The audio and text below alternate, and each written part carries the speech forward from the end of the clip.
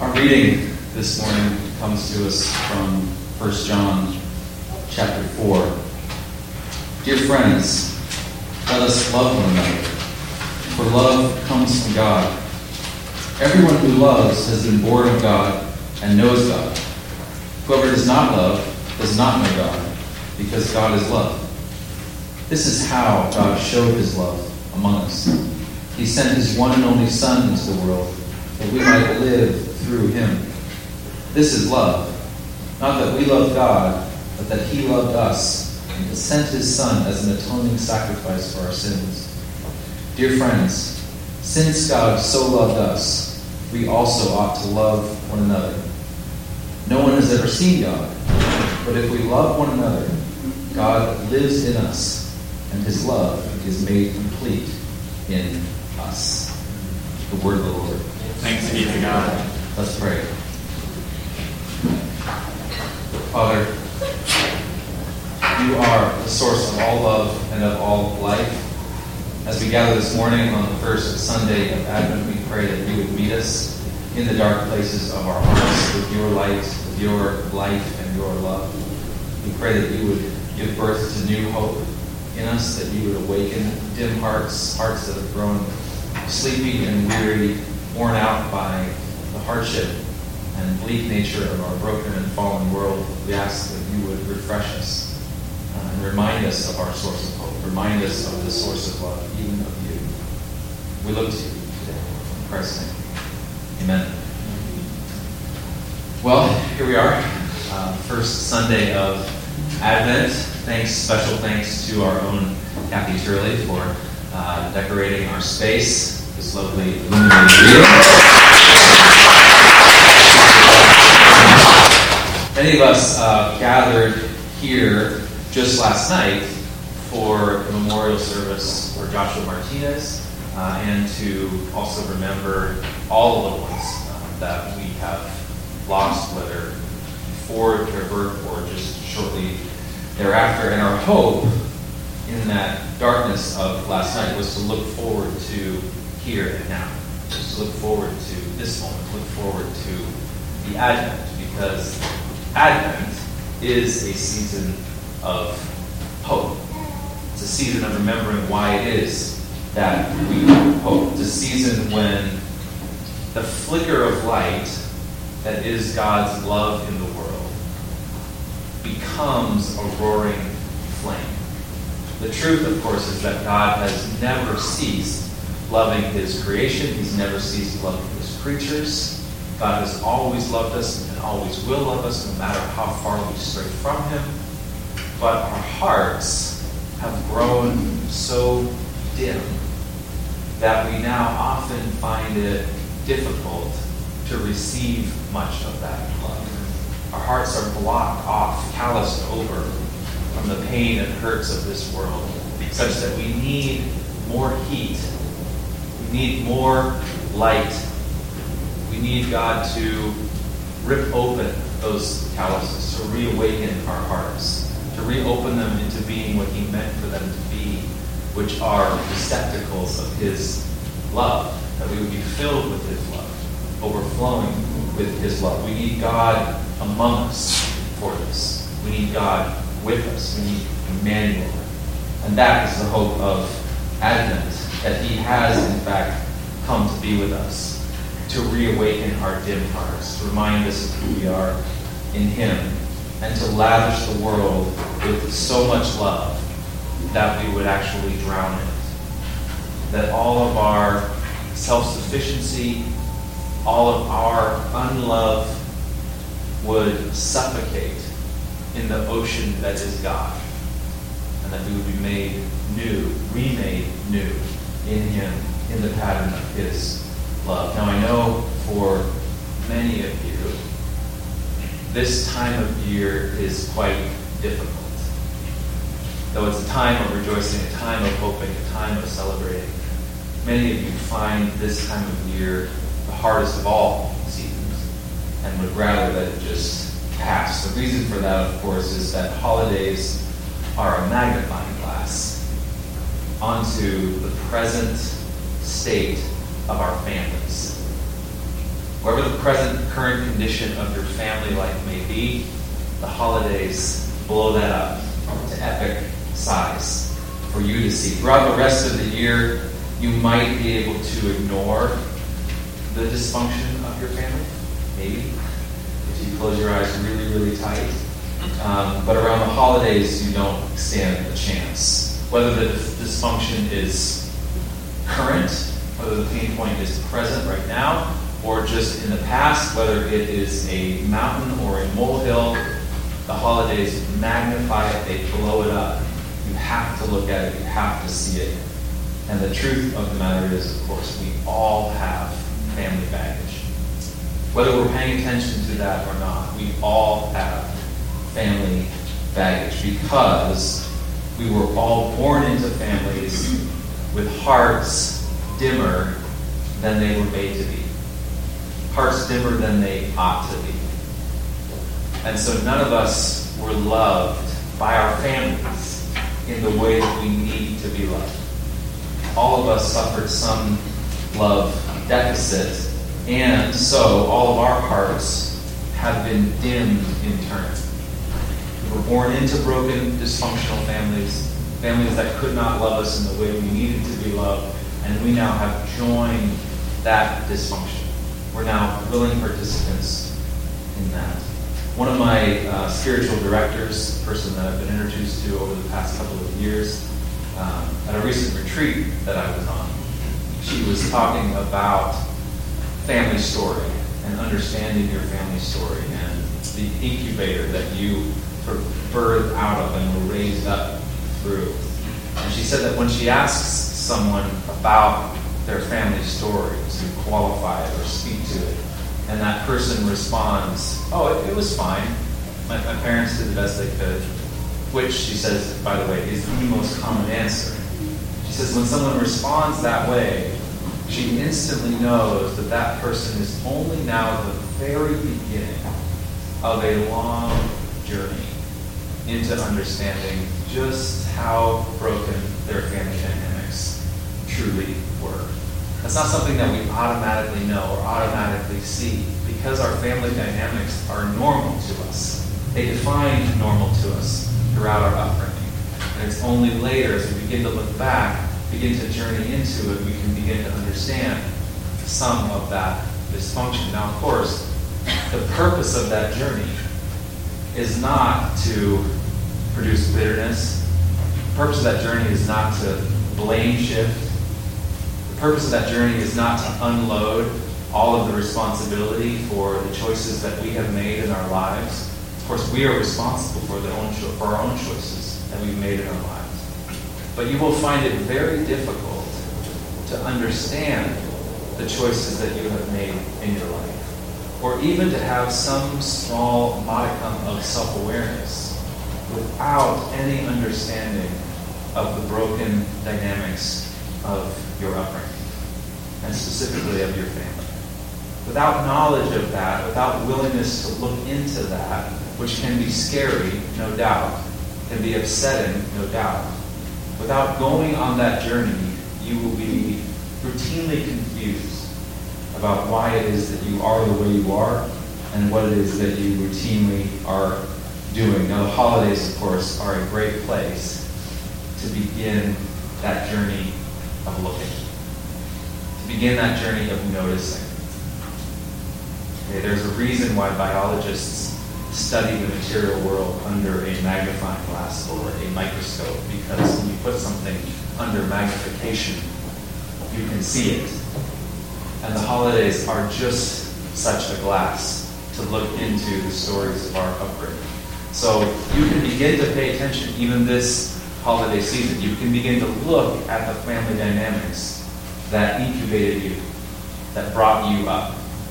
Perhaps when you're gathered around the table for Christmas dinner, or maybe when you are working out your travel itineraries, or if you dare, when Uncle Jim comes over. You all have Uncle Jim. I have Uncle Jim. Your Uncle Jim might be an aunt. He might be a stepmom. He might even go by another name. He is Uncle Jim, all the same. If you pay attention when Uncle Jim arrives, you will begin to notice immediately some of those very broken family dynamics. Now I know some of you, perhaps most of you, perhaps most of us, would rather not look. We'd rather not pay too close attention to what happened in our story because there's just so much pain there. We would rather put our fingers in our ears and close our eyes really tight and just wait for January or our death, whichever comes first, rather than having to look into all of the intrigue and dread of our family pain. But I want to press you to reconsider that. If you are someone who would rather not look in, I want to press you to reconsider for this reason. The pain of your upbringing, the pain of the broken family dynamics that shepherded you and shaped you and formed you, it's not going away. It's not going anywhere. No matter how much you ignore it, no matter how much you repress it, no matter how much you don't look at it, it actually, to a great extent, is driving your story. Perhaps unwittingly, you may not even be aware how much that is the case, but it is driving your story. And God is up to something in the world. He's starting with our pain. Our pain doesn't have to drive our story. And God needs to meet us there and begin to work redemption there. That's really what we're hoping for in Advent. That's what the hope of the world is that God will come in and begin to address all of this pain in some meaningful way. Now, we would want him to address our pain in a very different way than he winds up doing. We would like very much for God to simply remove our pain, or at least to reduce our pain. But that is not the way that God has chosen to work. We see that so clearly in the stories of faith, in the lives of faith, and those that we look to, the past saints. God does not simply remove pain from them or from any people. Instead, God has come to join us in the pain. God has come to take us by the hand and to lead us into facing that pain, to looking at it in a way that doesn't pretend that it is less than it is, in a way that actually begins to face it and address it. God joins us in our pain by coming as a baby boy, born into a real human family, born into a dysfunctional human family. Actually, you could argue that the whole story of the Old Testament is simply the story of Jesus' dysfunctional family. It's God's willingness to look carefully at the dysfunction that gave birth to Christ and the dysfunctional family that he came into. I want you to pay attention to this. The hope of Advent is not about being extracted out of pain or dysfunction. Okay, we can get confused because of all the ribbons and cookies. It might seem as though the goal is to simply cover over things with sugar, but the hope of Advent is salty, not sugary. The hope of Advent is flesh and blood, not fluff and balloons.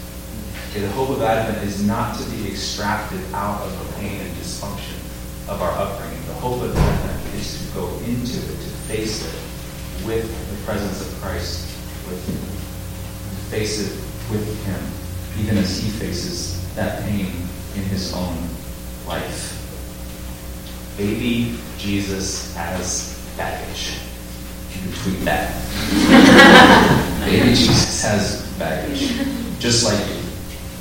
And if you want to know how to understand and interpret the ways that your family has failed you, you would do well to pay very close attention to see the ways in which Jesus interprets and understands the ways his family failed him. Okay, Jesus was born into a Jewish family. He was born into real flesh and blood, to the real dirt of history, actual Jewish people. He was born in the line of the great King David. And though Jesus was born to peasant parents, he was given an education in the regal tradition of Jewish religious life. Jesus was born a Jew. And so he learned how to connect to God through Jewish practice. Jesus was taught to pray the Psalms. He was taught to study and memorize the Torah, the law. He learned what it was to be Jewish, to connect to God the Father through this great tradition of Judaism. That was who he was. It was central to his earthly identity that he be Jewish. And yet, as he begins to come of age, those very Jewish people who are incubating him, who are training him, who are teaching him how to connect with God, they begin to reject him. The scriptures tell us that he came to his own, and his own people did not receive him. Try to imagine that. Try to imagine, put yourself in the shoes of Jesus, being born Jewish, and then having that very society, that very people turn on you. In effect, they were saying to Jesus, "You're not Jewish enough." That might be hard for some of us to relate to, what that would be like. If you are of broadly European descent, you may have lost any sense of particular ethnic identity several generations ago. We're Dutch and Danish and Irish and Italian and German and French and Scandinavian, etc. And so we don't have a particular ethnic identity, many of us. But there are some here who are not broadly European by descent, who still do closely associate with a particular ethnic identity. And imagine for you what it would be to be told, "You're not black enough. You're not a true Latino." These are horrible words to hear. And these are the words that Jesus hears as he begins to come of age, because Jesus is teaching in such a way that the Jewish community esteems to be tearing down Judaism. He's teaching ways of connecting to God that they consider distortions. They believe that he is ripping to the ground the very essence of what it means to be Jewish. And so they are casting him out. They are declaring him not Jewish enough, that he doesn't belong among this people group that he feels so connected to. And his own family buys into that. The Gospels record that his own family members, his own mother, his brothers, they buy into this idea that Jesus is going crazy, that he's losing his mind, that he's abandoning Jewish custom and practice, that he's leaving what it means to be Jewish. They threaten, in fact, to disown him and reject him altogether. When Jesus returned to his hometown of Nazareth as an adult teacher, everyone could immediately see how gifted he was in wisdom and authority. But they took great offense at him. Matthew records, they took offense at him, but Jesus said to them, "A prophet is not without honor except in his hometown and in his own household." Jesus comes to his hometown, he comes to Nazareth, he begins to teach and minister in the way that he's been doing in the other towns around Judea.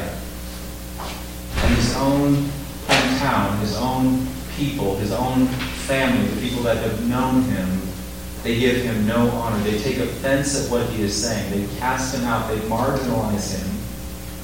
And Jesus reflects that I'm honored everywhere else I go, except among my own people. I'm honored by others. Others esteem what it is that I have to say, these gifts of healing I have to offer. But my own people, my own hometown, my own household, my own family, they reject me. They won't have me. There's deep hurt and brokenness in these words. from Jesus. Can I ask, how has your family failed you? What are the pain points in your own story? What are those tender spots? Some of you may instantly know the answers to that, or some of the answers to that. You may have an idea of what that was.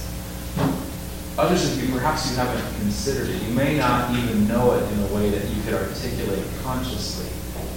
But I can promise to you, you know it in your body. Because any way that we are left unloved, any way that we are left uncared for, it leaves a mark in us in some deep and profound way, even if a way that we are not able to consciously understand or interpret or share or speak of. Nevertheless, it is driving us in some meaningful way or ways.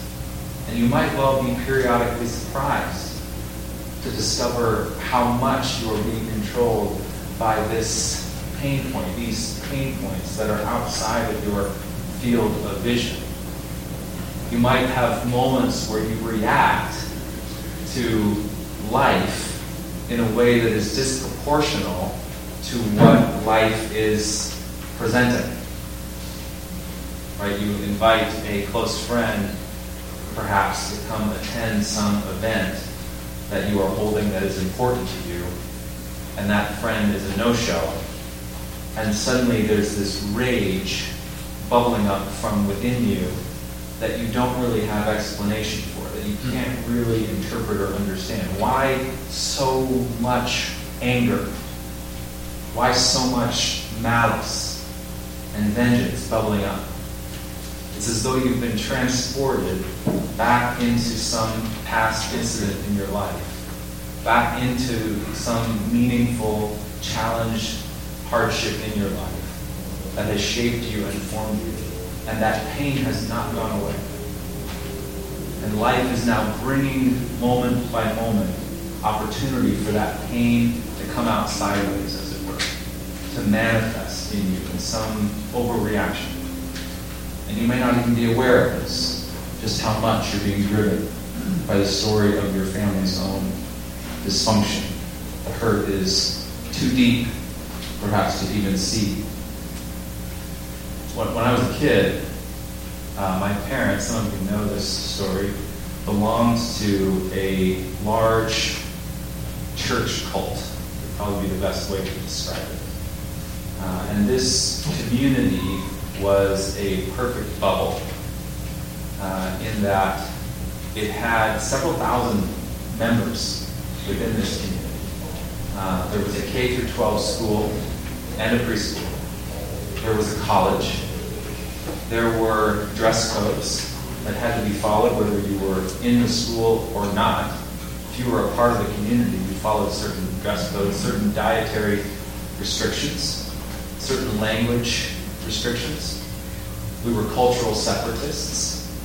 We were completely isolated from the normal world and living in this bubble, according to a particular rule for life. And then, poof, the bubble burst. The bubble was gone. In an instant, it felt like, as a kid. All of a sudden, everything changed. Now, this church cult ceased to exist, and that was very good. That was a very good thing that happened. But for me, as a 6 or 7-year-old kid, it was remarkably disruptive and disorienting. Because I had no context or perspective to know the degree to which that church cult was toxic and unhealthy and needed to die. All that I experienced was rapid, even violent change. In an instant, it was really overnight. I remember my parents telling me I could no longer speak to any of the children that I had been friends with. We were not a part of that community in any way. Overnight. There was no opportunity for goodbye. We moved to a new school. And at this new school, there were no dress codes. There were no language codes per se, anything more than you would have in a typical CPS school. Though if you talk to the shoots, they probably would disagree. There's a few language codes in their classroom. There was new ways of dressing, new ways of speaking, new ways of eating. All the dietary restrictions were thrown out.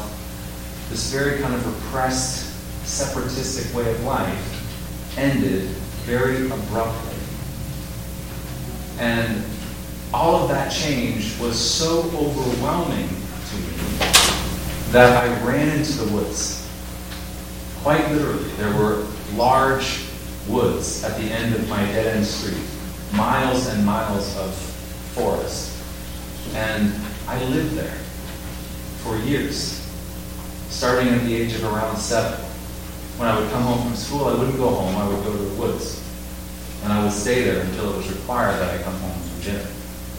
I would go there any free moment I had. Every weekend, all summer long, I spent alone in these woods.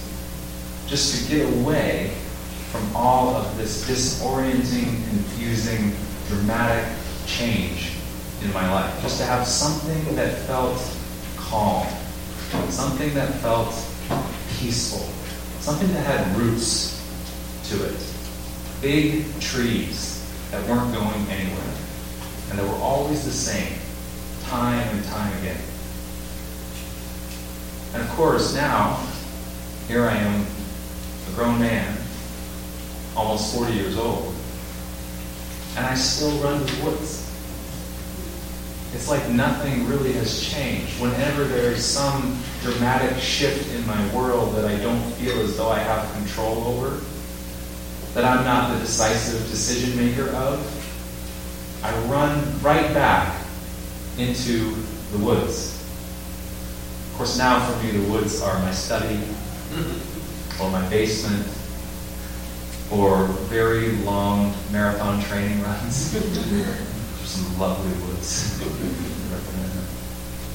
But that same pain, that same impulse that was directing and guiding my life in my upbringing, the result of the dysfunction of my family story, now so much dictates and drives the way that I engage with life now. How did your family fail you? What were the family dynamics, the broken family dynamics of your story that still are driving the tale of your life today? That's a question that's worth asking, and we're actually in a season worth asking it in. A season of opportunity, a season of seeing. There are really only two kinds of people in the world. There's lots of ways to break the world into two groups. I'm going to break the world into two groups. There are those who have begun the journey of forgiving their family, and those who have not. And that's a very serious divide. I say those who have begun the journey of forgiving their family because forgiveness is not a light bulb. Forgiveness doesn't happen in a moment. Don't let anyone ever shame you for not having the journey of forgiveness all wrapped up. Don't let anyone ever tell you you should be done forgiving that person or those people or that situation. No, forgiveness is a long journey. Forgiveness is actually a slow march toward a cross. And so there are only two kinds of people in the world. There are those who have begun that walk toward a cross and those who have not. Many of us would prefer not. Many of us would turn to anything else other than forgiveness to deal with the pain that we've experienced in our lives. Much of what we count as forgiveness is in fact just clever repression. Clever ways of pretending that what has happened to us in our story wasn't a big enough deal to actually have to deal with, or to actually have to look at, or to actually have to walk through a journey of forgiveness over.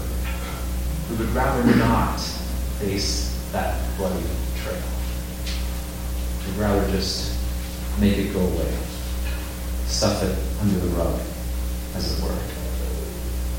When Jesus was making his way toward Jerusalem for the final time, taking that walk to the cross, very consciously taking that walk to the cross, beginning that journey of forgiveness, that road to forgiveness.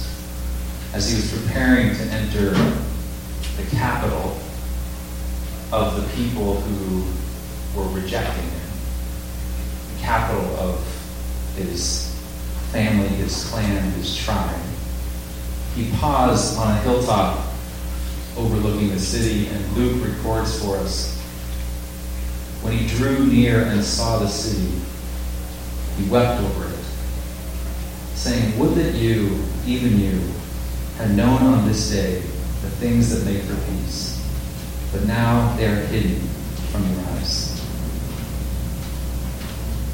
This is a window into Jesus journeying toward forgiveness. Jesus journeying toward love, toward loving these people, this city that would soon crucify him. This is so important. You see in these words, Jesus does not pretend that his own people haven't failed him. He's not pretending that things are fine. Well, the Jewish community did the best they could. My family did the best they could. No, he's acknowledging real failure, real brokenness here. He's not pretending.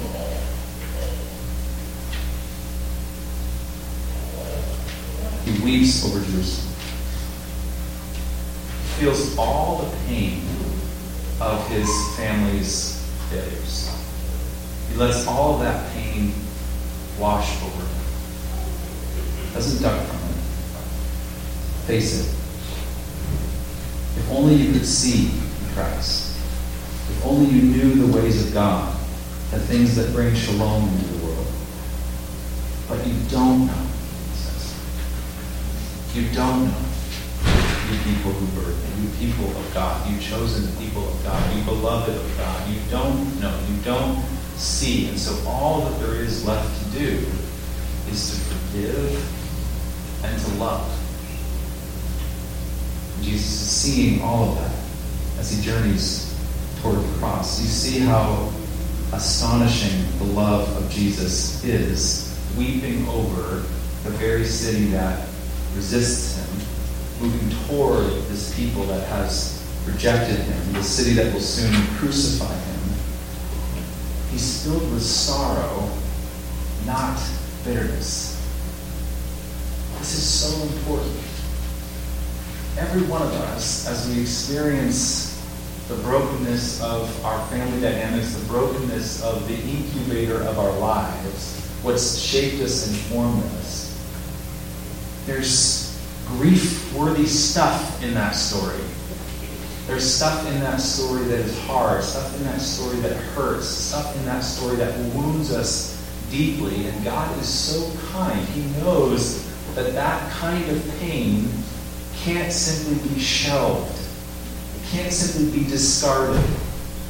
It must be looked at. It must be dealt with. It must be processed. And so rather than leave us in the place of repression and bitterness, God gives us this extraordinary gift called sorrow.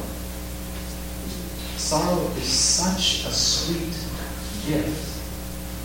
Sorrow is the place in which we face our pain, and we don't face our pain alone, because God has given us this gift of sorrow in the very flesh and blood of the Lord Jesus.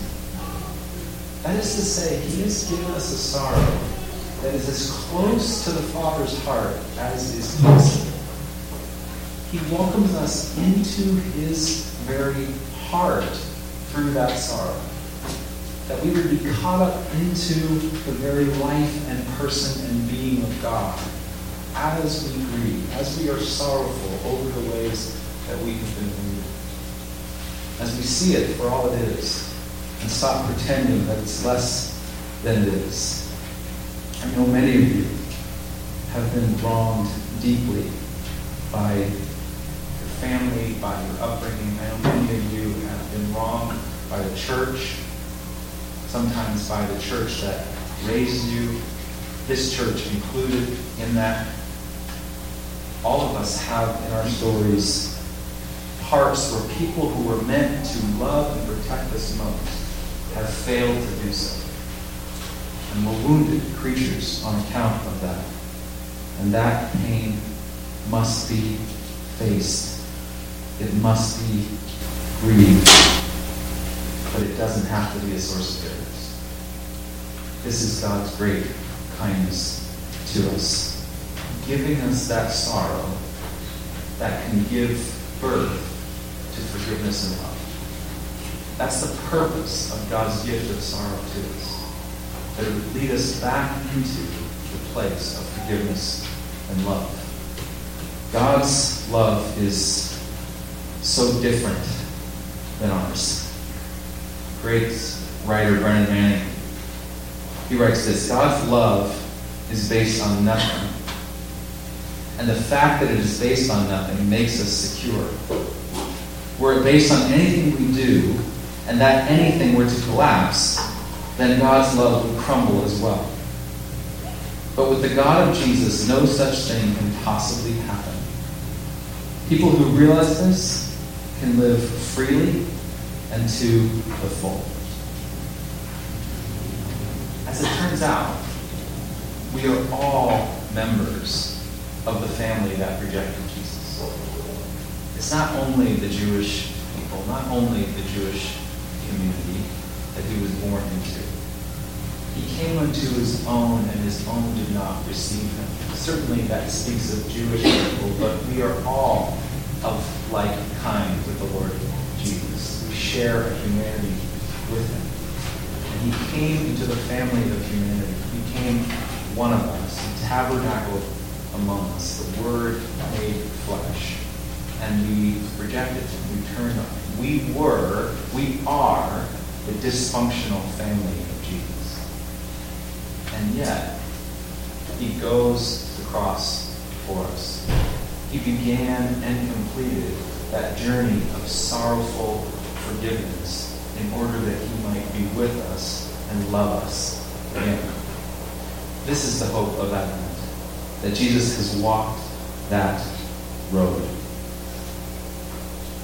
John writes, written on the wall behind me, God showed his love among us.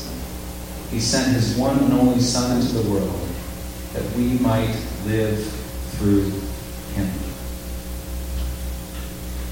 Advent is here. The way of love is at hand. The way of Christ is at hand. The way of sorrow is at hand. God has lavished the world in this kind of love. A love that does not depend on the loveliness of the one it loves. A love that does not depend on the loveliness of the family that it now forgives. Jesus does not love us because we have expressed our devotion to him, because we've proved our commitment to him.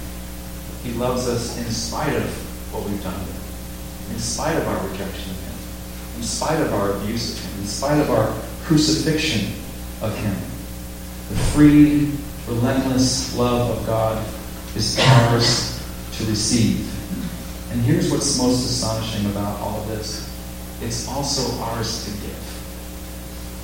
This love of God that requires no other fuel other than the glory of his own being and the tenderness of his own heart. Jesus didn't just come into the world to love us with that kind of love. He came into the world to fill us with that kind of love. To fill us to overflowing with that kind of love.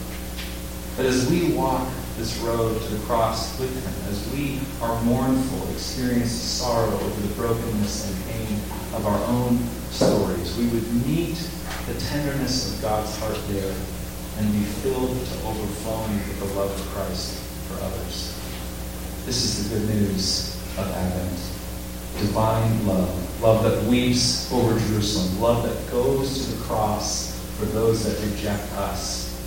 It's ours. It's ours in Christ. Hear this. Dear friends, since God so loved us, we also ought to love one another. No one has ever seen God, but if we love one another, God lives in us, and his love is made complete in us. Let's pray. Father, thank you for not overlooking all of the parts of our story that we might otherwise overlook.